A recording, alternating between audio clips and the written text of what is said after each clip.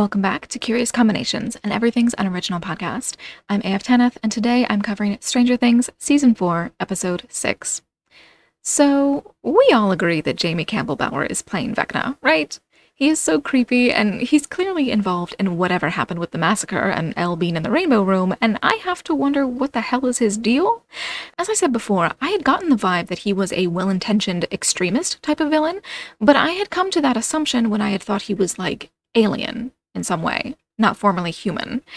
Now I'm thinking that he and not one, not two, but three of our mysterious minor characters are one and the same. Specifically, I think that Henry survived the events of the Creel House, and that the government faked his death and had him join Elle's program where he became number one. From there, I'm a bit less certain of how it played out. I'm not sure whether I think the program elevated him from subject to orderly, or if he's somehow fooling them and faking his identity. But all in all, I'm saying that I think Henry is one, is this orderly, is Vecna. And if that's true, then it means that Vecna is formerly human. He's not something alien, something otherworldly, something original to the Upside Down. So my old notions of, like, blue and orange morality have to be thrown out the window. This is a person who I suspect is maybe trying in some way to be merciful, but it's not because he can't understand that he's causing at least as much pain as he thinks he's sparing people from. Which means that maybe I'm barking up the wrong tree, thinking that he's well-intentioned but murderously misguided. Still though, this episode puts his motivations into question. If this orderly is Vecna, and this orderly was creepy as all get out, yet helped Elle access her powers, what does that mean for Vecna's motives? I just don't know what to make of this guy. But we'll get to that, I guess. Perhaps I can come up with some new theory as I go through the orderly scenes again. In the meantime, let's get into this recap. Our episode opens in Hawkins in the aftermath of Patrick's death. Of course, Jason cannot be fucked to use his brain. He's got that 80s Christian good boy brain rot, and so in the span of a few hours, he's gone from I don't believe in that supernatural crap to how can you fight the devil if you don't believe in him?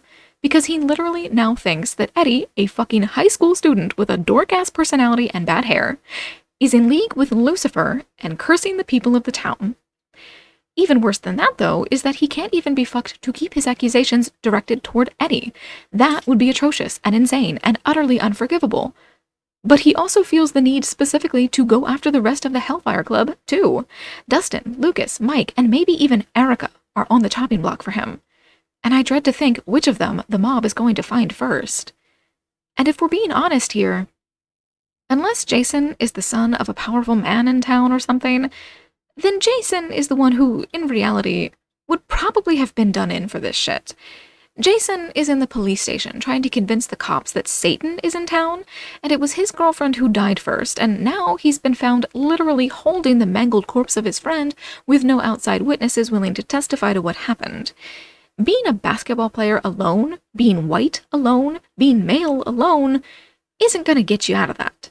Having manipulative adult men in your corner, that is what would get you out of that. Having your daddy, having your coach, having someone willing to pressure the cops into letting you walk, that is how this teenager would actually manage to dodge the charges here. I guess what I'm saying is that I think it's a little bit ridiculous that we haven't seen Jason's parents, or anyone adult involved in this plotline, especially considering that this dude playing Jason could easily pass for 35. Maybe seeing his mom and dad would have made it easier for me to believe that he's a child. But anyway, on to that unnamed military dude who's been running around. The agent that survived it last episode? This episode, he's being tortured to get him to give up Elle. He claims that he doesn't know where she is, and to be honest, I hope that's true. I expect this military guy is probably going to kill him whether he gives up Elle or not. In that case, it's best to just remove the temptation.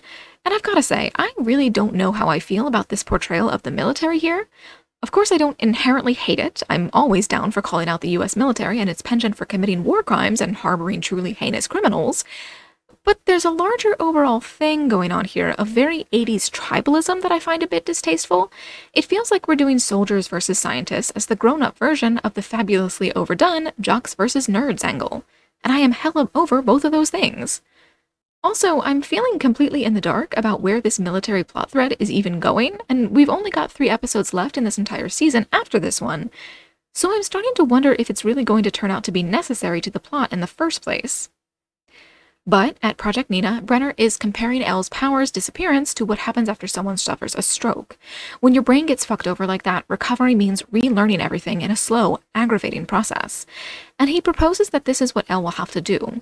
She will have to relearn how to access and harness her abilities, and for that to happen, she needs to suit back up and dive once more into that sensory deprivation chamber. And her memories. Her apparently repressed memories. So let's talk about this. The concept of repressed memories is fundamentally tied to the Satanic Panic era. Satanic Panic was equal parts old people hating young people's music and Christians hating anyone who wasn't Christian. As it was, psychologists lied about the efficacy of hypnosis and the accuracy of so-called recovered memories. Here's the truth. Satanic Panic can be considered to have started with the 1980 publication of a supposedly non-fictional book titled Michelle Remembers. It tells the story of a woman who was ritualistically abused by Satanists as a child in horrific and utterly unbelievable ways, and had no memory of what she endured until her therapist unlocked those traumatic memories for her via hypnosis. Except that was all bullshit. It was all bullshit. Michelle probably believed every word of it. But that's because she had been tricked and manipulated by an abusive therapist who groomed her into marrying him afterwards. I don't know if Michelle was ever abused by her parents, but I do know two definite facts about her. She was absolutely not ever abused by Satanists, and she was abused by the man she trusted to help protect her mental health. And Michelle is not a unique case. Michelle was held up as the standard when her book came out, and she is the standard. Though not in the way that society first believed. She is not and should not be the poster child for therapists successfully recovering true memories of long-term child abuse. Instead, she is perhaps the most prominent case of a therapist convincing a vulnerable person that they had endured unimaginable traumas that never actually happened. It is not typical for the brain to unconsciously repress memories in order to protect itself, and implanting fake memories is extremely easy. Meaning that if there is something in your past that's forgotten, you cannot rely on an outside force to remember it. You certainly cannot trust someone like Dr. fucking Brenner to tell you the truth. So what I'm saying here, I suppose, is twofold. First and foremost, Brenner is not trustworthy in this plotline. I do not trust that what he's showing is the truth, and I do not trust that what she is remembering is the truth in part or in whole. It may be, we will see. But right now, I do not trust it for a single fucking second. And then, secondarily, if this is intended to be a genuine, played straight, recovering repressed memories from a traumatic childhood story beat, I find that wildly irresponsible. You cannot tell a story about Satanic Panic and wholeheartedly endorse this kind of recovering of repressed memories at the same time. Recovering repressed memories is one of the primary matches to light the flames of the 80s-90s version of that wacky-ass Christian hysteria lynch mob. And to endorse it here is absolutely bananas to me. Please tell me that this plotline is not what it seems to be. But I suppose for now I have to address it as if it's true. Elle is scared of the hints she's seen in her mind's eye of the lab massacre, and Brenner claims that she has, quote, demons in her past, and so they must proceed carefully. The whole thing just makes me mad. Again, I do not trust Brenner's intentions at all here, and I sincerely doubt that he's right about Elle's demons, and I suppose that leaves me suspecting that he's trying to convince her that she's dangerous for a reason. At this point, I think my theory is that he's trying to make sure that she remembers things the way he wants her to. Otherwise, he's trying to get her to remember things to the best of his recollection, and he's missing a key piece of the puzzle, but doesn't know it. Because I really don't buy this "you've got demons" bullshit. Not when creepy-ass Jamie Campbell Bower is running around. If anyone has got fucking demons, it is not Elle. It's him. But back in Hawkins, the Scooby Gang is on their way back to Eddie, except that he's not there because another person died right in front of him while they were distracted. And Robin has a line here implying that they intend to get to Vecna at some point in this story to reach him in the Upside Down and, I don't know, die? Because they can't possibly physically fight him, right? I mean, it just seems so absurd to me that she's apparently been hoping to enter the Upside Down and literally physically confront him, because I'd had no idea that notion was on the table at all. But this line is blatantly obvious foreshadowing even before we get to the lake scene later, and once we've reached that one, yeah, they're going to the Upside Down to try to literally fight this guy, and surely you all are as sure as I am that this idea cannot possibly end well? But meanwhile, in Utah, the California gang make it to Salt Lake City and Dustin's girlfriend's crazy Mormon house. There are about 20 million children living in this house, and each is more insane than the last, and I will put this in the nicest way possible. This family bucks my mental stereotype of Salt Lake City Mormons, that's for sure. How there is this much energy in a household where it's considered a sin to have caffeine, I will never understand. And where the fuck is the mother of all of these children, by the way? Not that I mean it in a mothers should think of nothing but their spouses and their children kind of way, just that I'm pretty sure 80s Mormons did almost universally think that way. So where is she, and why is this quasi-goth daughter running the household in her place? Up on the roof, the boys finally find Susie. She is not remotely concerned enough by their presence, and I find this whole thing, I don't know, what's the opposite of charming? Charmless, I suppose. I find it charmless. On to Russia. I hadn't actually thought that Yuri's plane had made it all the way to Asia by the time Joyce and Murray brought it down, but apparently they were really close to Yuri's destination. After some taunting and negotiation, Yuri agrees to take Murray and Joyce to his smuggler's hideout. He tells them that they'll have to reach the prison by nightfall if they want a chance of getting Hopper out alive, though, and it's not clear what he means until we see the prisoners all being led into not the area that's so clearly an arena, or a feeding ground, but instead a decked-out dining room with a glorious banquet. Now, it's a little silly to have it set up this way. They present this as if it's a matter of fattening these guys up for the Demogorgon to eat in a few hours, but that legit does not make sense. They haven't been eating well for a while. One good meal is not going to change that, and it doesn't matter anyway because they'll hardly even have time to digest this before the Demogorgon gets started digesting them. It's very silly, but very telling. I think it's safe to say from the way that this and the next Hopper scene play out that everyone who isn't named Hopper or calling himself Enzo is a red shirt. These guys are going to be collateral damage. They're going to be the bodies that go down to buy Hopper and the guard enough time to light the Demogorgon's ass up. And while I'm sure their plan is going to work at least well enough to preserve Hopper's life, well, the rest of the specifics are up in the air. Will Joyce and Murray make it there before the fight, or after it? Will Enzo live, or will he get a heroic sacrifice or a tragic death of some kind? And is there any way that I can make sure that Yuri gets eaten? Honestly, I think the most likely outcome is that Joyce and Murray and Hopper and maybe Enzo will make a break for it by unleashing the Demogorgon on all of the Russians, both prisoner and guard alike. Anyway, in the past, we find teenager Elle remembering her life as baby Elle. Her powers aren't working even in the simplest of manners, and so Jamie Campbell Bower shows up to tell Elle about one who apparently Papa said doesn't exist. And Jamie uses that to broach a touchy subject, that Brenner doesn't always tell the truth. Jamie claims to have known one, and that one had been a lot like 11 is now, except that he says it all in such a way that I strongly suspect he is one, or else that he went after one the same way he's now going after Elle. Or maybe the whole damn thing is a lie, and one really did never exist. That would be a fun and unexpected twist. In any case, he gives Elle what appears to be the key to unlocking her powers. He tells her the truth about that incident from a few years ago, when a strange woman interrupted her and ate, aka Callie. He tells her that the strange woman was her mom, and that Brenner's been lying about her mother all of these years. It's part of a very clear motivation. What's happening is essentially the opposite of a Patronus in Harry Potter. For those of you who are not unabashedly millennial, allow me to clarify. In Harry Potter, creatures called Dementors are a metaphor for depression, and they are defeated by a spell called the Patronus, which can only be conjured by tapping into the power of your happiest memories. Here, then, is the opposite. Elle is only able to finally access her power by finding out the details of just how awful her life really is. The rage, the heartbreak, the turmoil of knowing that Brenner is lying to her, keeping her mother from her, and that her mom got so close to rescuing her. That is what fuels Elle's abilities. And it makes me wonder if we're doing a Zuko thing here. Again, I know, I'm a millennial, but for those of you familiar with Avatar: The Last Airbender, you should recall that a large part of the show's villain-turned-hero redemption arc involved Zuko, a pyromancer by another name, temporarily losing his abilities. In his case, he couldn't access them because he was no longer fueled by rage.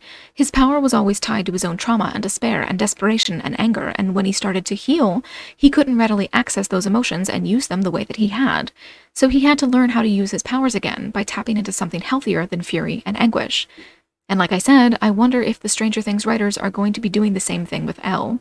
If she accessed her powers for the first time by harnessing her pain, must she do that again? Must her pain always be her driving force? Or can she someday learn to be both well-adjusted and powerful? Whatever the truth is, Brenner does not fail to notice Jamie lurking around Elle. Right now, that notice is confined to lingering eye contact, just short of outright glaring. Soon, though, it will manifest as outright torture. Unless we can't actually believe all of what we see. Out in the woods of Hawkins, Dustin and Steve are arguing over the compass. They're trying to find Skull Rock, a makeout spot where Eddie is waiting for them, but the compass seems to be taking them in the wrong direction. And when have we seen that before? Seriously, I was so pleased with myself when I figured this one out before the characters did. This is very reminiscent of season 1, when Elle was fucking with their compass while they wandered around, and so of course the compass fuckery here is also related to the Upside Down. The compass genuinely isn't pointing north anymore, it's pointing to the gate beneath the lake where Patrick died. Now, why Patrick's death resulted in a fully open gate while Chrissy's only resulted in a crack? Well, I'm unclear on that one. I hope there is an answer incoming, but maybe it's just plot contrivance? Either way, it gives us an access point to the Upside Down, so I guess we really are going in. But that is later. For now, Lucas is putting together that Vecna is going after people with trauma, and he gets a lovely emotional moment with Max, apologizing and trying to convince her that he sees her now, and that's a very powerful word choice when it comes to depression, especially teen depression. But despite Caleb McLaughlin really selling this speech, I find it hard to believe. Not that I don't think Lucas means what he says, I just mean that I don't think he really does see Max as well as he thinks he does. I love the romanticized notion of a person really seeing another person. I just don't believe that it's really possible in any meaningful way. Even the most observant of us can fail to notice things right in front of our eyes, and what's obvious to the person enduring it can be completely hidden from any onlookers. The world will never truly know our interiority. Our minds are a mystery, often even to ourselves. How can we ever expect anyone else to truly understand? And while Lucas and Max are having a moment, so are Robin and Nancy. They're friends now, it's official, and Robin's obvious wish for Nancy and Steve to get back together leads to a conversation about Nancy's idea of what the heck is going on in her relationship with Jonathan. It turns out that Jonathan was supposed to come to Hawkins for spring break and he backed out, and Nancy doesn't know why it feels like he's trying to distance himself from her. She worries that maybe he's met someone else and he isn't picking up the phone, and all in all, it's just a nerve-wracking phase of her relationship, and I really have to wonder where we're going with this. Because I can't lie, I don't like the possibilities. Given the way the episode ends, I don't think that episode 7 will involve Steve's death. But, of all the Scooby Gang, I do think he's the most likely to go. First it's him, then it's Max, then maybe Will, and then Murray, and then maybe Lucas or Hopper. Mike and Elle, I guarantee they're safe, and Robin is probably, because I don't think they're gonna bury their only lesbian. And I don't think the others are in any real danger either from a storytelling standpoint, except for Eddie. I kind of suspect that Eddie is doomed, but I guess that could still be up in the air. In any case, if Steve dies this season, it means that Nancy and Jonathan almost certainly won't break up. If they do break up, though, I give it 50-50 odds that either Nancy gets back together with Steve, or decides she's better off single for a while still keeping the Stancy ship a possibility. But Steve's death bolstering the Nancy-Jonathan relationship feels like a very TV show thing to do, and I'm just really scared that they might do it. He is the show's breakout character, which means he should be safe. But if we're right on the cusp of the end of the penultimate season, maybe the writers and the showrunners and even the suits at Netflix are willing to finally let Steve go. I think it would be a misstep, especially if it's primarily in service of Nancy's character development, but there we go. And now for something I like even less than my worries about Steve. Is there anything worse in the world than a rural town hall meeting? Maybe a rural school board meeting. In 2022, that's probably worse, yes. As for this one, it goes about as badly as it possibly could. Concerned parents are in a panic, looking for someone to blame and someone to metaphorically or literally beat up to assuage their fears and frustrations. They start by questioning the cops, as if these bumpkins have any better idea how to run an investigation than Hopper's guys do, and then good Christian boy Jason comes in to whip up a lynch mob. And his efforts pay off. He points everyone toward the Hellfire Club as Dustin, Lucas, and Mike's parents all look on, and it is really upsetting to say the least. Nothing good is going to come out of this, and if I were Lucas's parents in particular, I would be grabbing my kids and moving the fuck out of this town. Like, get in the car and just drive until you hit California or New York or fucking Canada. I swear, I had better get to see Jason die by the end of this season. That motherfucker made flyers for his Christian supremacist lynch mob to hunt little boys. Get his ass, Vecna. But then we're back to Salt Lake City. The boys have fed Susie a really stupid lie. They want her to find the computer that they're looking for, but they've told her that Project Nina is the code name for an American response to the NES. Unfortunately, though, despite the fact that she would do anything for Dustin, she has gotten herself in trouble since we first saw her at the start of the season. In fact, it was changing Dustin's grades that got her into trouble in the first place. Her dad found out she was dating not only a non-Mormon, but a non-Christian, and so he took her computer away because this is a very healthy and respectful household.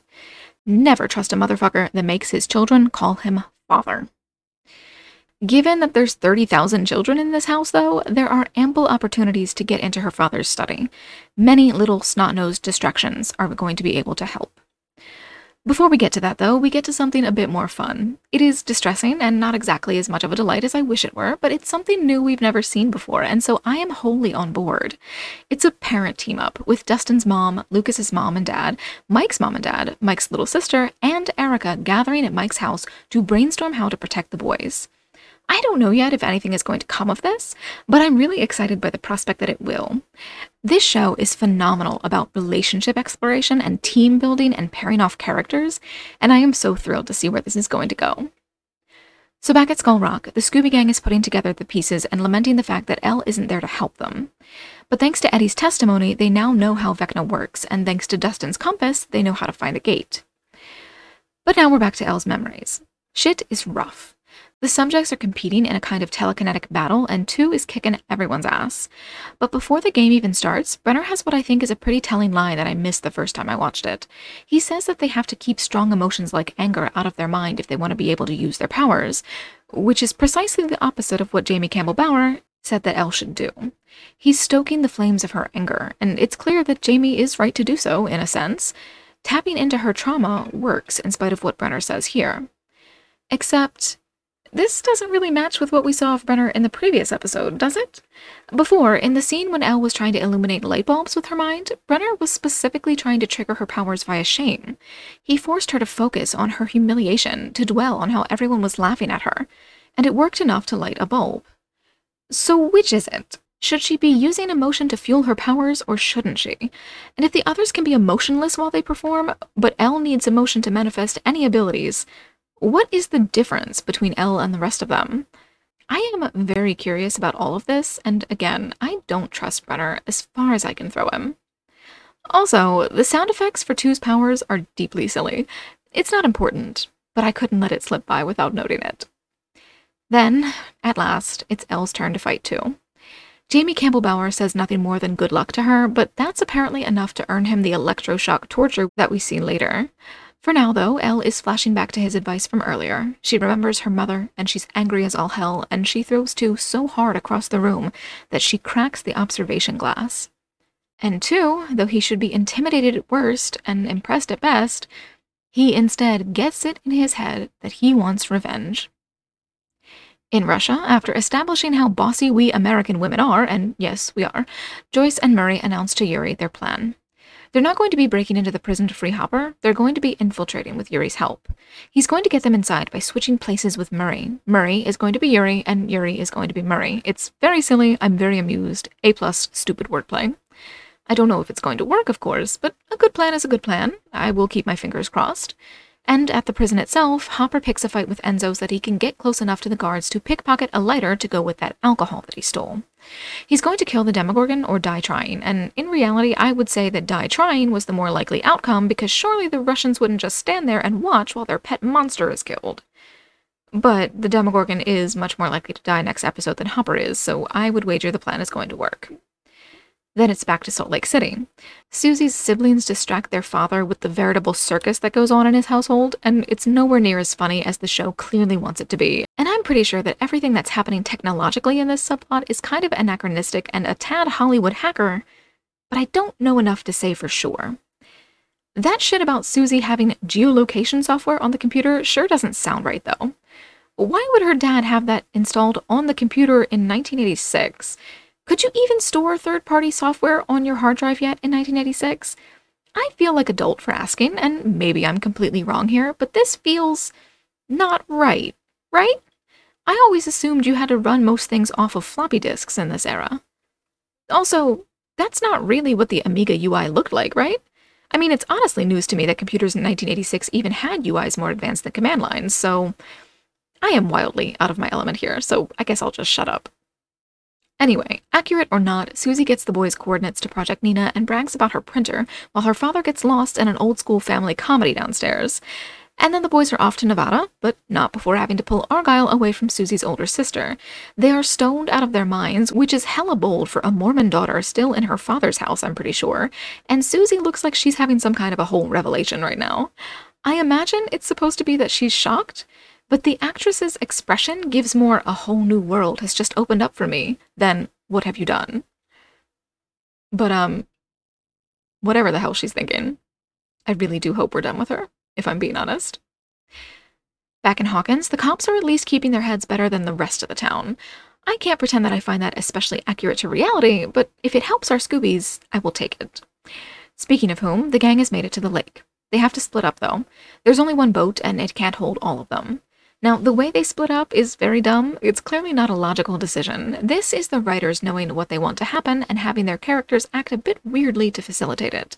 The Duffer Brothers clearly want the younger kids in police custody and the older kids in the Upside Down, so it's the older ones who get in the boat and the younger ones who are left standing around right where the police are headed. Back in Elle's memories, she's alone in the Rainbow Room when she hears Jamie screaming.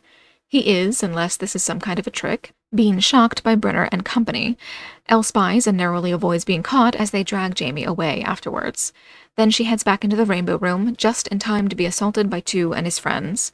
It's a really dumb portrayal of bullying. The actor playing Tu does not sell this shit at all. He's bringing the weirdest fucking energy to this, and it's just cringe all the way down. I get the point, but I wonder if it's necessary for me to have watched that awfully acted nonsense? As for Elle, she's putting some pieces together, but I dare say she's missing too many for us to really make sense of this yet. She sees the "what have you done" moment, and apparently it puts her into cardiac arrest again, and again, I don't buy this for a second. Firstly, if she killed them, the older ones definitely had it coming. Society doesn't need superpowered monsters like them. Secondly, if this was the whole story, we would have seen it as one continuous narrative. Instead, we're getting it in little chunks, which means that something big is being kept from us. Until I see the whole thing play out uninterrupted all the way through, I am going to wonder what it is that the writers are hiding. And I'm willing to bet that it's Jamie being Vecna. As for the rest of the episode, we're nearing the end. The older four kids stop their boat atop the spot where the compass goes wild, and Steve dives down to find the gate. It's there, but it drags him in and pulls him into the Upside Down, which is filled with monsters that are eager to eat him. Luckily, Nancy is right on his tail, and Robin's right after her, with Eddie pulling up the rear, so hopefully Steve has got a quick rescue in his future. Though those little bat-like fuckers sure do seem to be ripping off big chunks of him in the meantime. And y'all had better leave my boy alone. And then, on the lakeside, Max and Lucas and Dustin see the cops heading their way. To protect Eddie and the others, because they don't yet know a lynch mob is on their trail, they lead the cops off on a wild goose chase away from the lake. Here's hoping that turns out well. So, this is our penultimate episode to this first section, our first volume, I think the Duffer Brothers are calling it. And I don't know what we're going to be doing in the next episode. I am very intrigued to see where we finish off this first section of the season. I think it should be probably pretty undeniable that we're going to do some kind of a cliffhanger. Because with the final section of the season being just 2 episodes, we're really pretty much already moving in towards the climax of the season. So, it's definitely a perfect place to break on a climax. Leave us for, 3 weeks, 4 weeks. Make sure Netflix gets, an extra month of subscriptions in there. And then come back to give the proper climax in the next 2 episodes. But what does any of that look like? Like I said, don't think that Steve is going to be killed in the next episode, but I do have very strong suspicions that he is going to be killed this season, which scares me. So we could see him die in the next episode. I don't know. I'm worried about Max still. I'm a little bit worried about Lucas, I think. Murray, I'm worried about. I'm worried about a lot of the different characters. I don't think Elle is in any danger, but Will, I'm worried about. I have a lot of worries at this point in the season, and I don't know how all that's going to work out for me. Not yet, at least. I'm going to be back, of course, next week with my coverage of the next episode, the final episode of Volume 1. By the time you are hearing it on the feed, I am sure that Volume 2 will have already come out. But now, right now, as I record this episode, having just written the script, we're a couple of weeks away. So I'm in a weird place and I don't want to have to wait. I'm going to sit down and watch the last episode of this volume as soon as physically possible.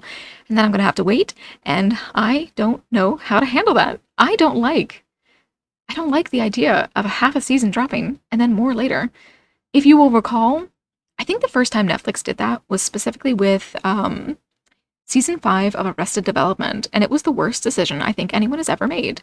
Canceling Arrested Development for Fox, that was a bad decision. But everything, all of the decisions that Netflix made about Arrested Development, they were all bad decisions, and I think the splitting the season into 2 was the worst one. And I'm not sure why they did it. I don't know if it's some kind of a weird Emmys trick. I don't know if it was some kind of a weird hype trick. I don't know if they were just trying to get subscribers to stick around for a little while. But that first half of the season came out, and no one liked it. And so when the second half of the season came out, I didn't even find out until it had already been out 2 days. They didn't advertise it, nothing. It was just nothing. And I'm sure, of course, that is not what's going to happen here. That's not going to happen to Stranger Things. First and foremost, the first half of Stranger Things this season has been fucking good, unlike Arrested Development Season 5. But it's still a weird choice. The thing that appeals to most people about Netflix, I think, is the bingeability. No one wants weekly episodes on Netflix. And so this thing of releasing some episodes and then a month later more feels like the worst kind of a compromise. And I don't think I'm going to like it. We will find out. I will be able to say for sure once those episodes actually do drop on, I think, the 1st of July. But we'll see. We'll see if the anticipation helps. We'll see if the build-up kind of kills my excitement. I don't know. We'll see how this goes. I am intrigued and confused. But in the meantime, like I said, I'm going to be back in a week with my coverage of the next episode. And for now, if you are interested in my reaction videos, those are available on a weekly schedule to $5 patrons or on an immediate schedule to $10 patrons. If you are interested in helping me decide what it is that I'm going to be watching after Stranger Things and Umbrella Academy, then you're going to want to join my $1 or higher Patreon tier, where you get access to my polls, helping me decide what it is that I watch. If you're not interested in any of that, that's perfectly acceptable. You may want to leave a rating or a review so that my show gets helped out a little tiny bit with the algorithm on various, podcatchers. But other than that, I would just be very pleased if you actually do come back next week and listen to more of my thoughts on this season of Stranger Things. I'm really enjoying it. I hope you are enjoying these episodes. And other than that, all I have left to say is, as always, thank you so much for listening, and I hope you join me again soon.